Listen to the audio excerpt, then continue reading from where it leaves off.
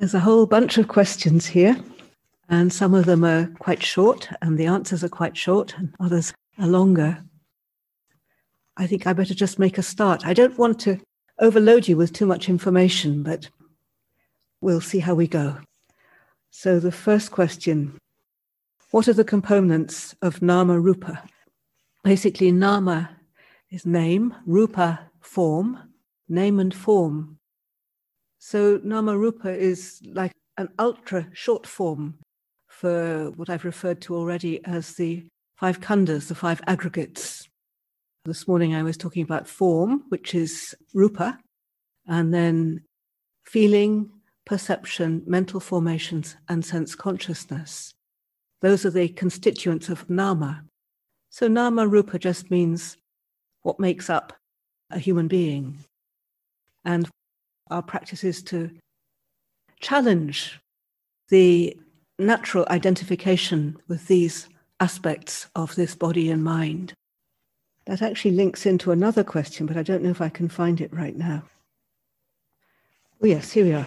As I understand it, there is no fixed or permanent self, as our views, feelings, and emotions change constantly, and also the body can be dissected into the four elements. But there is something there, lets us act and create in a certain characteristic way. What is that? This is an important question because I think it's one that many people have. If I'm not the mind, if I'm not the body, then what on earth am I? There's certainly something here that's experiencing life. And that's certainly true. The way that I've been taught and encouraged is to not actually worry too much about what it is, but more just to be it as far as possible. So one of the practices we do sometimes is like asking impossible questions, like koans. What am I? When you're sitting quietly, just what am I? Or what's here? Or what knows? And with each of these questions, when you ask it from a sort of quiet place, focused internally, and listen for the answer, rather than settling for an intellectual response, something that you analyze in your mind, just actually allowing the space that arises after the question, because there isn't actually an intellectual answer. I mean, we can make one up, but there isn't one. But basically is awareness. So many teachers I've heard who've responded to such a question, they usually say, well, there is awareness, without actually even trying to explain it. This can be quite challenging because, particularly if we're used to having answers to things, a clear sense of things, and to suddenly be told, just be it, be the awareness, be the knowing. It's one of Ajahn Sumedho's favorite phrases. So the answer to that question is, there is the awareness, there is the knowing.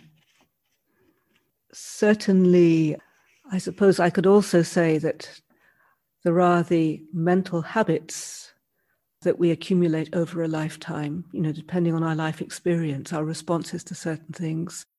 What is evolved then is a certain way of seeing things and reacting to things. But these are just like conditioned reactions, conditioned responses. There's no, like when you look into it, although it might seem like very much like you and something that you strongly identify with, when you really look into it, what you'll begin to find is that actually that's not who and what you really are. These are just conditions that have been programmed in, if you like. But like everything else, they arise and cease and change. And when you're really still, really quiet, they won't actually seem relevant. There's just a sense of quiet, no answer to this question.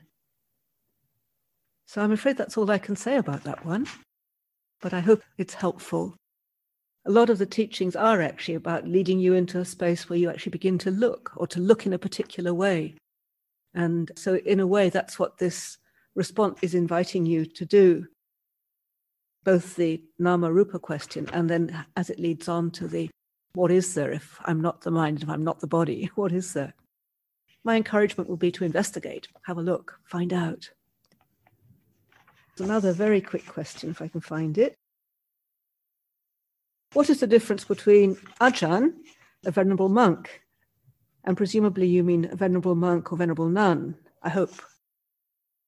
In our community, Ajahn is used as a term for people who've been ordained as a monk or a nun for at least 10 years, 10 vasa. So when you've complete your 10th vasa, then you become Ajahn. And before that, you're just plain old venerable monk, venerable nun. In Thailand, Ajahn is a term that's used for teacher. And so actually university lecturers, school teachers are often called Ajahn. And also much more junior members of the Sangha.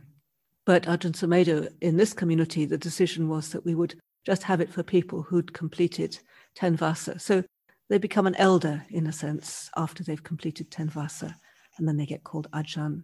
And it's the same for monks and nuns. We're all called Ajahn. Another nice short question that'll need a little bit of a longer answer.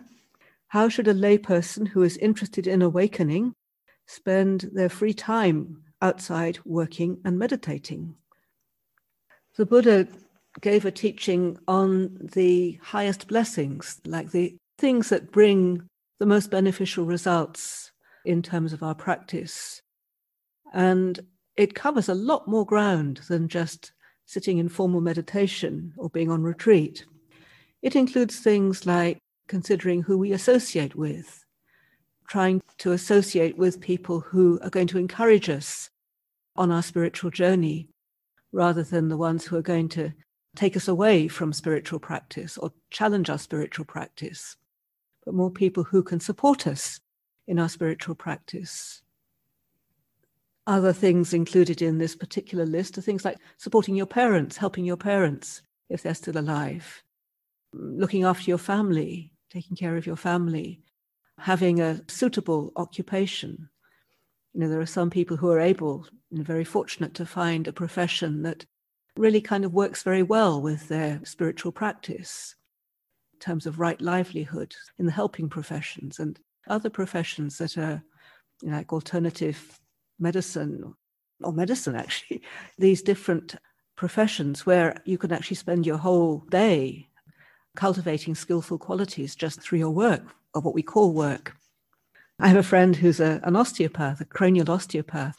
Those of you who are familiar with that as a practice, it requires an enormous amount of presence and focus. She says to me, I don't meditate. I don't do any meditation. I don't have much time for meditation. You know, and I say to her, but your whole life, your whole working life is meditation because of the focus that kind of practice demands. If you are fortunate to have a career that supports your practice in that way, that's great. Finding a balance, because one of the things that can happen when we're used to doing good things, serving, helping, which are all really good things to do, is that we can do too much of it and exhaust ourselves. And this can be quite a serious problem, because if you do too much and exhaust yourself, then there can be the arising of resentment, burnout, a kind of indifference that can arise, and just not wanting to be bothered. And so an important aspect of our life, whether a monk or nun or a layperson, is to make sure that you take time to rest, to relax, to enjoy, so you really enjoy your life. So we might think practice is a kind of serious business that we have to do. We have to meditate and we have to do this very important, serious thing. And it is. It's the most precious, the most important thing that we can do in the whole of our life. But we can do it with joy and a sense of easeful happiness, rather than making it something that's too intense. So free time outside working and meditating, resting, having a good rest, doing things you enjoy, having a hobby that you enjoy, spending time with your family, with good friends who are going to support you, being with nature, getting plenty of exercise, things that support physical and mental well-being. And even if you've got lots of time, doing some voluntary work, finding out things that you can do to support people who are less well off than ourselves, or something like that. These are all good things to do. Coming to the monastery, hanging out with the monks and nuns, helping in that way, I would suggest. Here's one. Dear Ajahn Chandasuri, can you please give some advice on how to focus the mind on ordinary, everyday desk work? I sort of slightly feel behind this question is a sense of actually not particularly liking the ordinary, everyday desk work, and a feeling that it's not your preferred choice of activity. I may be wrong about this. One time I had quite a lot of this to do. I was preparing a manual of training for the nuns community, and it involved a lot of ordinary, everyday desk work, sort of reading and writing and preparing and thinking about it. And a determination I made before I even started on the project was only to do it when I felt like it. And that might seem really irresponsible, and you might think, well, you're never going to feel like it. But actually what happened was, when I sat down to do it, it was a deliberate choice. It wasn't something that I felt I had to do. There wasn't that kind of pressure of duty or responsibility. It was something that I picked up because, well, in my opinion, it needed doing, and I could do it. In fact, I did a lot more than I would have done otherwise, I think, having made this determination to only do it when I felt like it, because there wasn't the sort of ogre of duty breathing down my neck saying, come on, Chandasuri, you've got to get this finished, you've got to do this, or whatever. But it was more something that, oh, well, yeah, maybe I could do a bit this morning. Maybe I could do a bit every morning, just a couple of hours, something like that. And then making that kind of determination makes it into something much more enjoyable. What can happen with these kind of things that, can seem a bit like chores is that we kind of carry them around with us. We think, oh, I really should do that. Oh, but not now. I'll do something else. I'll do it tomorrow. And so your whole day, rather than actually doing it, is filled up with thoughts about having to do it. And that can be very exhausting and very unpleasant. So I would encourage you to just do it when you feel like it. I think you might get a pleasant surprise. So you do it, you're with it, and then it's done. You've done the bit that you needed to do for today, so you can put it to one side and do whatever else you feel like doing. That would be my recommendation. Another sort of slightly shoulds and shouldn't one. Dear Ajahn, do you have any advice on how to make food a less important part of our life? I waste so much time thinking about food or expending energy to not eat things that are not good for me. Any advice would be very appreciated. We can't actually get away from the fact that food is rather an important part of our life. You can go without for a week or two maybe. You can do fasting, which is perfectly fine if your body is reasonably healthy, if it can manage it. And that's very pleasant. I mean, I don't fast for very long, but sometimes when I'm on retreat, I do a little fast. And I have to say it is very nice to not be bothered to eat. I mean, actually, I like eating, but when you're on retreat, it's quite nice not to have to think about it too much. And I suppose, actually, this is a bit related to this question. I mean, one of the things I find about food is that when you're on retreat, particularly, you notice, having an animal body, these bodies are designed to eat, and food tends to be delicious. I mean, we're not interested so much in eating food that's not delicious. When we're hungry, we eat, and eating is pleasurable, and it needs to be pleasurable, otherwise we wouldn't bother. So it's very much a very important part of our life that we do eat. But how to make it a less important part? We can't make it less important. We need to eat. And it's good to take a bit of time to think about like eating carefully, eating responsibly, eating well. I definitely encourage that. So how do we avoid spending so much time thinking about food? You could keep the 8 precepts for a bit, cut out supper. And that's if you don't have a family who you have to prepare food for. Some people like to prepare a whole lot of food all at one go and freeze it so that they don't have to cook every day. It's another thing. Keeping your food rather simple, not having too many elaborate sauces and not too complicated to prepare, just simple food. And actually just contemplating, as I've done a little bit earlier, is why am I eating? I'm eating to sustain the body, to nourish the body, keep the body healthy, give it energy. That's why I'm eating. So when we actually reflect on food in this way, then the attitude changes. It changes over time. Thinking about contemplating where the food comes from is another very powerful contemplation. I find with eating sometimes we have this word adhitthana, which means like resolution. So deciding to regulate your eating in certain ways can be helpful. So if there's something that you really enjoy that you know you shouldn't have, maybe you just have it one day a week. You could have Sunday as your cheesecake day, or whatever it is that you particularly like that's not good for you. Just have one day a week or a couple of days a week, regulate it in that way, so that when you actually have it, it's something you really enjoy, rather than something that makes you feel guilty and awful. Oh, I shouldn't have had that. I know I shouldn't have this, but I'm going to. And you kind of have it and hope that you can get it down before you start feeling guilty. So allowing yourself a little bit of leeway can be helpful. Those are a few pointers. I'm sure if you could all get together, you'd probably come up with lots more. But a few suggestions. We eat from an alms bowl, and so all the food goes into the bowl. And mostly, some people keep their pudding separate, but I like to put it all into the bowl. And some people mix it up, but I can't quite manage that except when I make a real resolution. But that's a very good way of just eating what you need to eat and not being so concerned about the different things that you've been offered each day. Yeah, so just realizing that you need to eat and that the body gets hungry. And when you're hungry, you want to eat something straight away right now, please. Also noticing when sometimes you're not really hungry and you know you're not hungry, but you feel like having something. That's a very important time to actually just stop and look at your mind. What's going on in your mind? Because we do sometimes use food as a kind of source of comfort. I mean, when I lived as a layperson, I was rarely hungry. I mean, I ate normally, I suppose, but I was rarely hungry because every time there was a little bit of hunger, you could reach out and have something. Whereas as a nun, you can't do that. There are certain times that you eat and that's it. It's not something to feel embarrassed about, liking food or wanting to eat. It's normal. Perhaps that's enough about food. I hope that's helpful. Here's a question.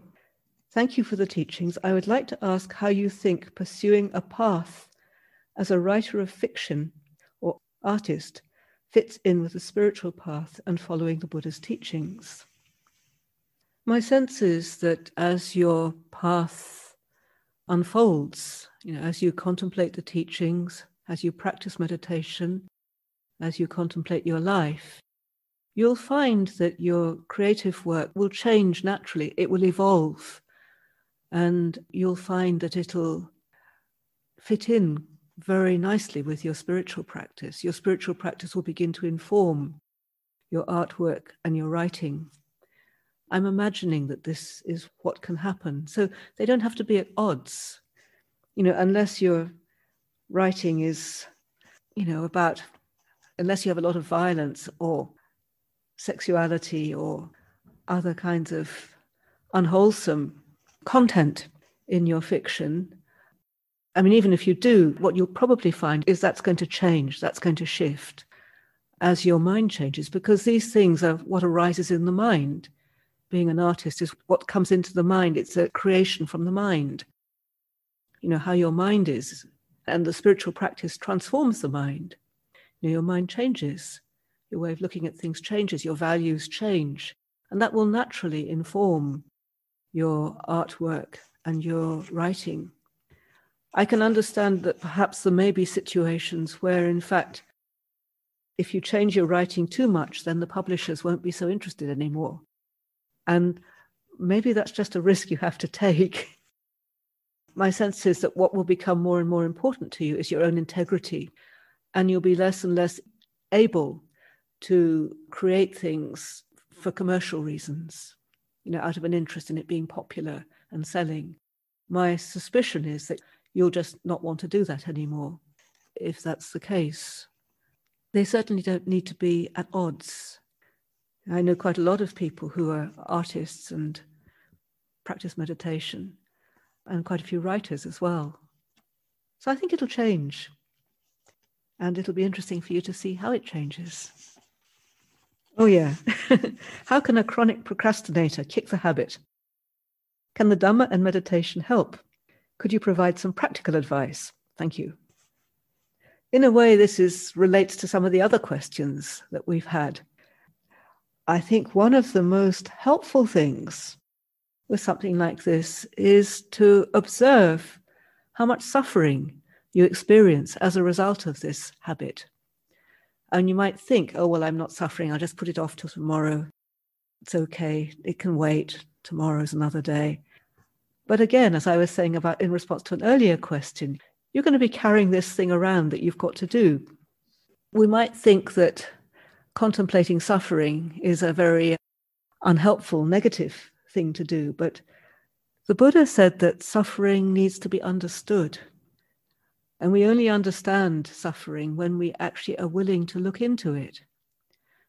So the suffering of procrastination is something that we need to look into. We need to experience it. What does it feel like? Do I really want to do this for the rest of my life? Obviously, for this person, they'd like to stop doing it. So, number one, make sure you are fully aware of how unpleasant it is, how much it interferes with your life. I find lists are very helpful.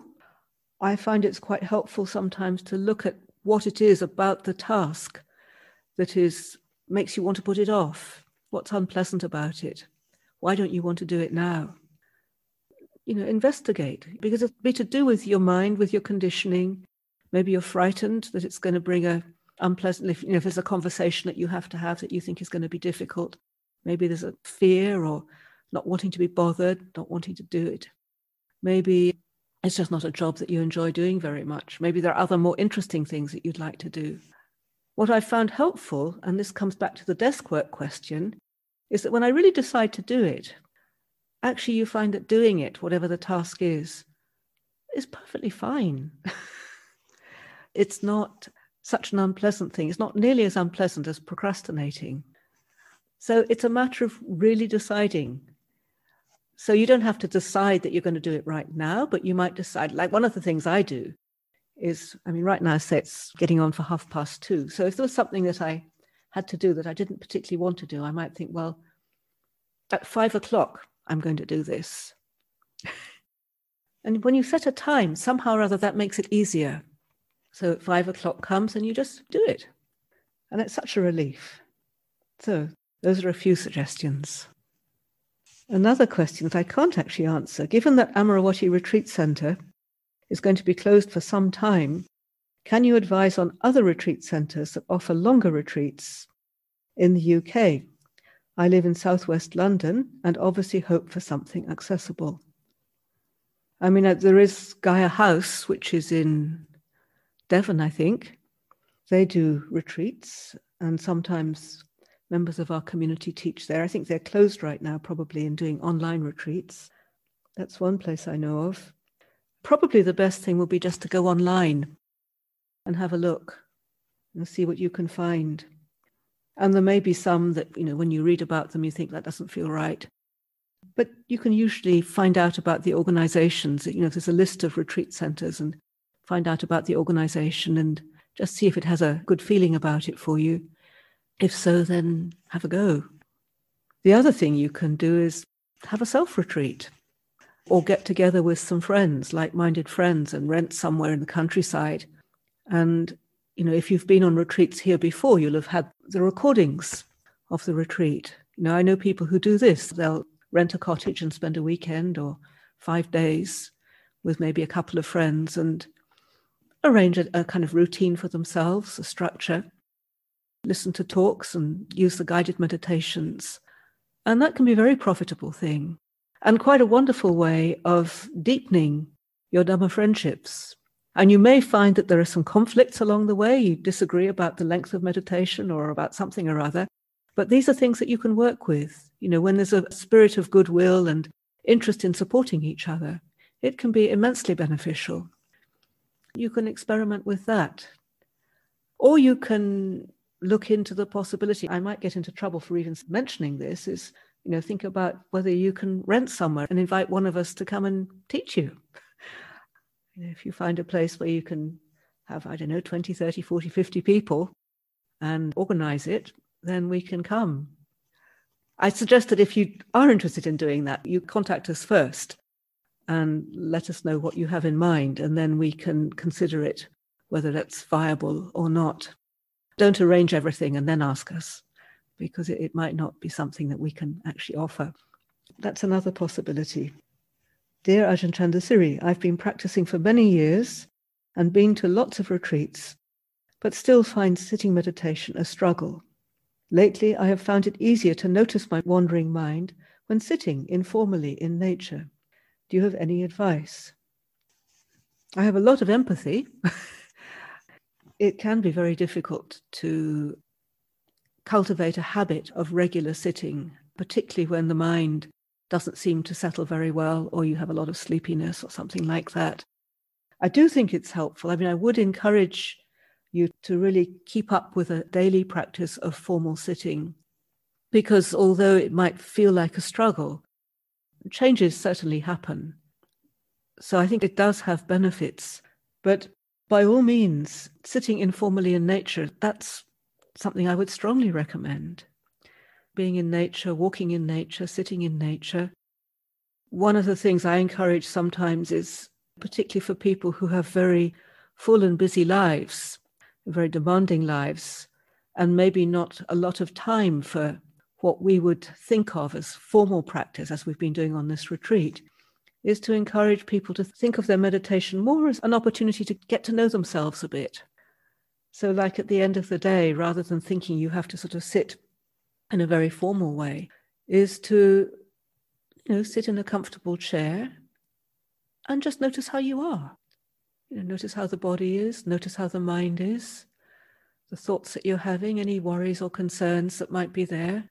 Just observing them as almost like listening to a dear friend telling you about their day. So you're just attending, not feeling that you've got to sort anything out, but just attending to how things are for you. And you might want to kind of give yourself a bit of encouragement to say, oh, that sounds difficult. Oh, that was difficult. Oh, Chandasiri, that's really difficult, that thing that you experienced. That must have been really painful. It sounds a bit mad, but I think it can be very beneficial. I'm not sure that we do enough of that.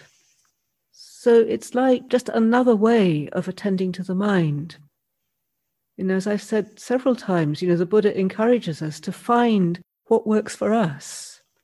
So if being too rigid, too formal about our practice is not beneficial, then find a way that you actually set aside a time that you're not doing anything else. That's really the key thing. So you're not planning anything, you're not thinking through a problem, but you're just there, observing how your mind is, how your body is, just calming, settling into the moment with the mind and the body just the way they are. That's what I would suggest and encourage, and certainly sitting in nature is excellent. And if that's what you find most helpful as your daily practice, then having said that you should sit formally at home, maybe I revise that and just try to make sure regularly you spend time with yourself. Try not to make it a chore. That's the most important thing, because otherwise you start hating it, and that's a great pity.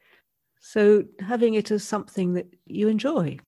So you have a regular time perhaps. I'm giving you conflicting advice, but you pick what's useful for you.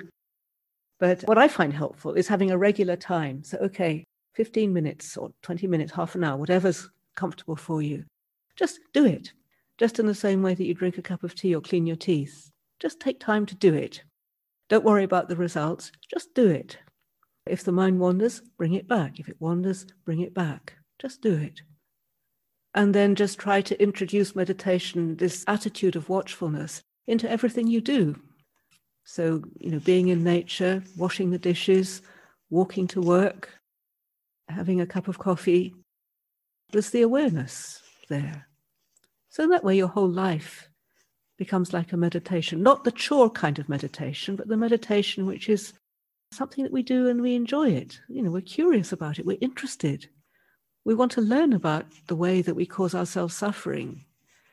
We want to find out how not to do that. This is something that has immense benefit. So try to see it more in that way. It's something you're doing as the greatest kindness, not as a chore, otherwise you'll feel guilty. That's very unfortunate when that happens. Maybe you need to have a little holiday from it. Give yourself a couple of weeks when you don't do any and see how that feels. And you may find that you actually want to get back into it. But I find just having a regular time and just doing it, whether it's wonderful, sometimes it'll be wonderful, sometimes it's not so wonderful.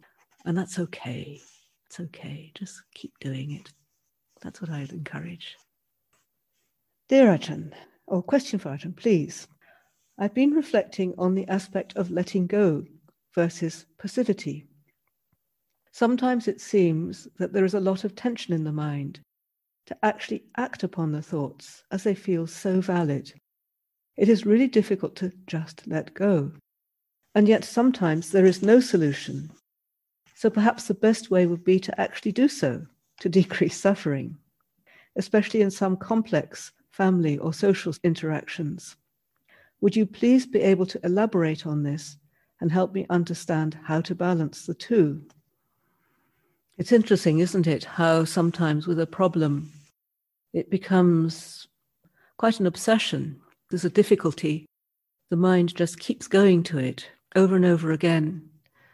It's almost like a magnet. It just draws the mind. And we know that we should let go. We know that we shouldn't mind whatever it is that we're considering. But somehow or other, the mind is irresistibly drawn to the problem, like a moth to a candle flame. It just can't help itself. We can't either be totally passive, nor can we let go. So we're kind of stuck. The more that we want to let go, the more difficult it becomes. So you have this kind of thing happening in your mind, and sort of like you're grasping onto it like this, and you're saying, I should let go, I should let go. The Buddha said, let go. Ajahn Chah says, let go. Everybody says, let go. And I really want to let go. Every time you think like that, it seems to get tighter. Often the problem is that there's a kind of a logic to the pattern of thinking. It's almost as though it's going to solve the problem. And maybe in the past you've done this and it's sort of solved the problem. But in my experience, acting out of that kind of compulsion, it may have some result, but often it's not the best result. In my experience, the best result happens when we can let go. So how do we let go? We've got this thing. We know we should let go. How do we let go? I like to use the simile of a child, or actually even better, a dog. So those of you who've had a dog, experience of dogs, when they steal your slippers and they've got the slipper in their mouth and you get the slipper, you hold it, you start pulling it, sort of trying to get it from them, and they hold tighter and tighter. And then you drop the other slipper just a little bit further away, and immediately they let go. They get distracted by the other slipper, and they go to that. So one of the suggestions that the Buddha made with regard to letting go was just shift your focus. Rather than being up here, thinking that I should let go, I must let go, bring the focus somewhere else. This is where the body is really, really helpful. So when there's a thought, how does it affect you physically? Usually the first thing I notice is my face tenses up. So I encourage people to develop the soft face practice, where you just consciously relax your face, relax around your shoulders, relax in your belly, relax your hands. Walking meditation. Walking meditation is brilliant for these kind of situations because it is really difficult to let go of something just because you want to let go. Whereas if you just get on your path, put the awareness into your feet as you're walking, that will help you to establish presence. And out of that presence, then you may find a completely different solution arising.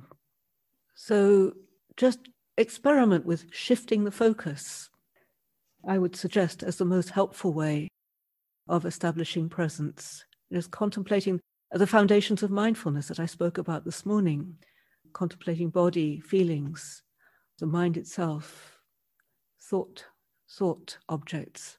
But in my experience, bringing the awareness into the body is one of the most helpful things. The other one that I've also mentioned earlier is picking out a phrase. So you have this thing going on in your mind about this problem that you've got to sort out with this other person.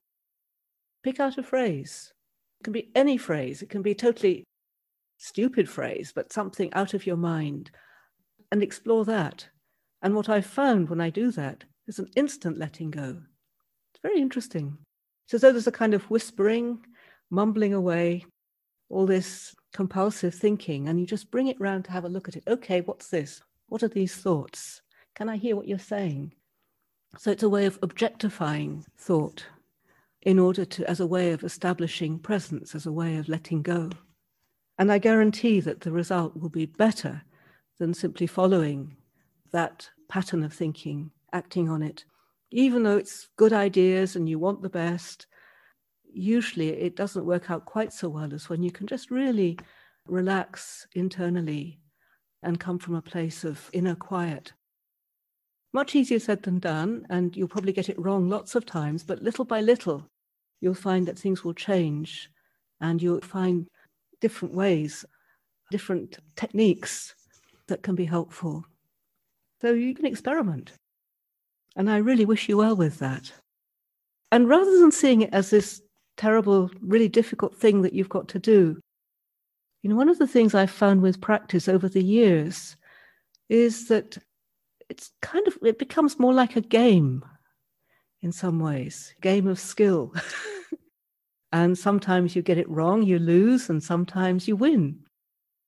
And it's always interesting. And there's always a sense of self-respect and kindness towards oneself. I'd say that was fundamental. You're choosing to do this. So it can seem like a very serious business. But see if you can find ways to just lighten it up a little bit. Maybe not necessarily if you're in a difficult relationship having a problem with somebody, you don't necessarily have to be too light and flippant with the other person, but more kind of internal lightness of heart. I say don't be too flippant with them because sometimes that can be very hurtful. It's as though you're not taking it seriously. But it's almost as though it's so serious that you don't want to be too serious about it. You can ponder that one and quote me if you like. There's a question here about conscious dreaming. Would this be beneficial for our practice? If so, do you have any practical advice? And I have to say, it's only something I've heard about. Different people have spoken about it, but I've never done it myself. And I do dream, but wouldn't say it's particularly conscious. There are books about it, so maybe if you go online, you can find a good book. They say it's very beneficial, but it's not something I've experienced. And another question, what I would call a difficult question, because I don't know the answer. What do you recommend our approach to or relationship with the unseen realm should be if we are experiencing them? I'm talking about subtle energies, invisible beings and guides, interspecies communication, etc. Thank you. So if you're experiencing them, I suggest that you see them in the same way as you see the seen realms, as changing, unsatisfactory, and not who and what you are. An attitude of curiosity, perhaps, but I wouldn't encourage you getting too involved with them. Sometimes we can experience like a ghostly presence or something. And the advice I've always been given with that is, if there is a feeling of like some kind of being or some entity, is just to wish it well and send it on its way. If there's a feeling of fear or if it's a really unpleasant experience, then establishing myself in the Triple Gem, reciting passages of the suttas, Namo Tassa, Buddhang Saranang Gacchami, just reminding myself of the practice and just wishing it well. May you be well. Please leave now. It's time to go. One time when we thought there was a ghost, our cottage at Chithurst, Ajahn Sumedho sent us down to chant the Karaniya Metta Sutta, the Buddha's words on loving kindness, and just to wish whatever it was, wish it well. So I'm not saying that necessarily that we should make much of it, or neither am I saying that they don't exist. It's something that my experience is just very limited. There can be a fascination with these things. We can involve ourselves with them. I wouldn't actually recommend that. I think it's more important just to wish them well. Okay, time to go, and to just keep establishing yourself in present moment awareness rather than getting fascinated by these things. So wishing them well, please, time to go now. That's what I would suggest. So it's not that they don't exist and not that we should make too much of them if they do exist. There'll be other teachers who'll give different advice, and I'm always quite curious when people who do have experience of these things speak about them. I'm interested, but my sense is that unless you really have a very good guide, it's better just to steer away from that kind of experience. I mean, they say that there's all kinds of beings everywhere supporting us, all the devas who kind of want us to be liberated, who come along to help us. These are wonderful, encouraging thoughts, but I don't know. Ajahn, we are asked not to identify ourselves with thoughts, emotions, and the body. It is not easy, although I believe I have a glimpse of this possibility during meditation on impermanence, as far as emotions and thoughts are concerned. However, when it comes to physical pain, I cannot make this movement of non-identification, ending up adding mental suffering to the physical one. Can you give any teaching on that? This is very interesting because after the morning session, I went to where Ajahn Amaro was offering the mealtime blessing. And he was talking about a teaching that the Buddha gave about the 2 arrows. Some of you may have heard of that. How a soldier in battle, he gets wounded by 1 arrow, but he has a choice about the 2nd arrow. And in the same way with physical pain or any kind of pain, the first arrow is the pain, but the 2nd arrow is when we struggle with the pain, when we feel we shouldn't have it, when we want to get away from it, want to get rid of it.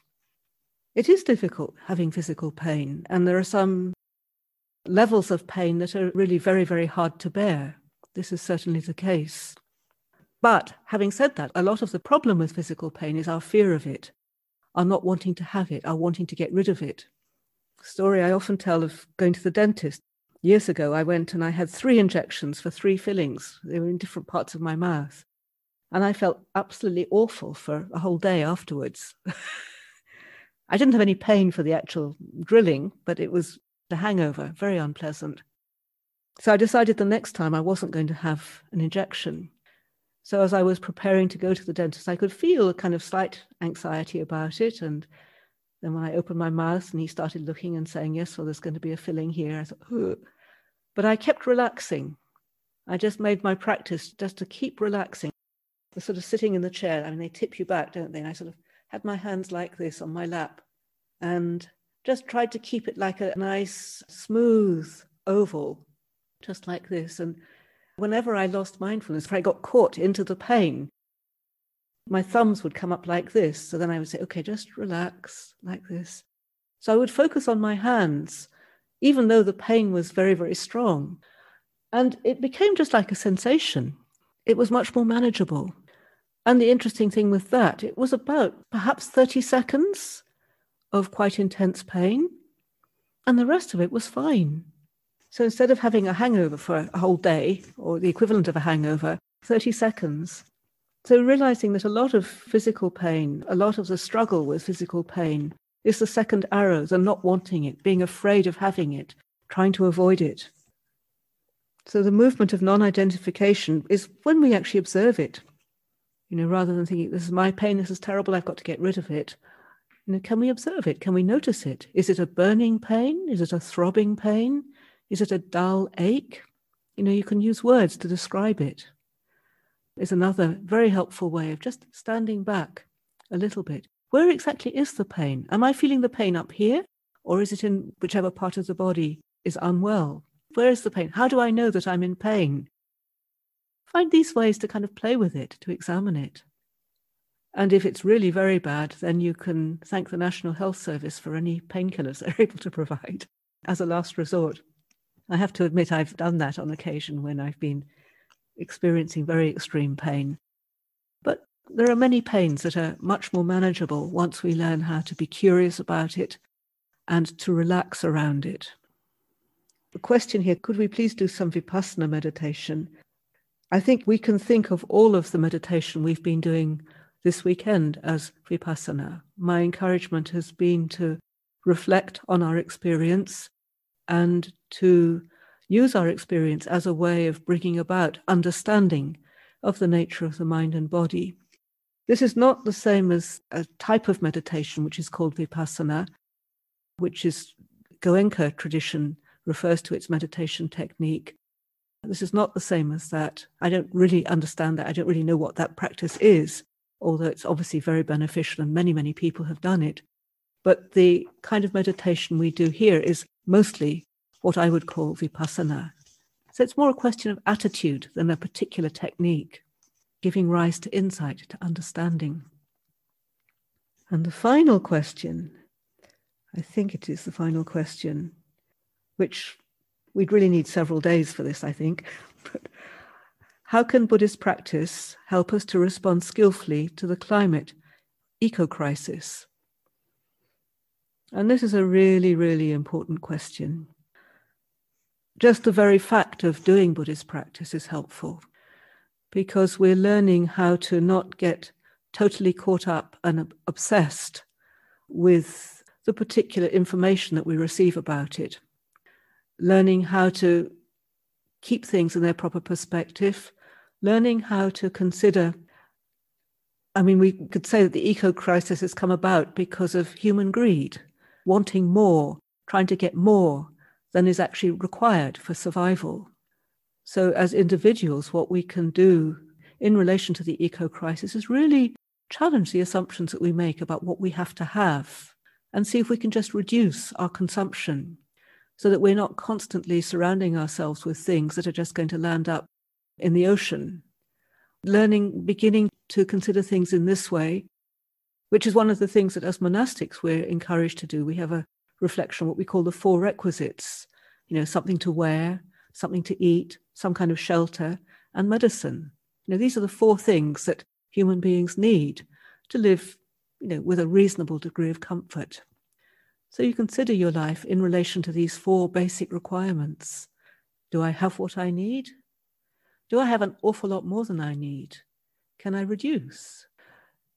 Looking at practical ways that we can respond, and a lot of creative thinking. There seem to be many very interesting initiatives out there of people doing things to help with the whole issue of sustainability and putting pressure on governments to change their policies, informing ourselves, learning what we can about the situation. But I do encourage you to try to do that not in a way that brings about a lot of unhelpful concern or anxiety or worry. We don't need to do that. One of the wonderful things is that there are things that we can do. So we can celebrate that. We can work together with other people. Getting together, if you have a gift of some kind, like if you're a good writer or if you're a good speaker or if you're a good organizer, then there may be things that you can initiate or do. But please be careful with how much information you take in, because a lot of it is very concerning. And I think, one of the things that can happen with people is that they get totally overwhelmed, by the images that they see on TV or read about. And they get overwhelmed, they get angry, they get upset, they get confused. It brings up all kinds of really unhelpful emotions.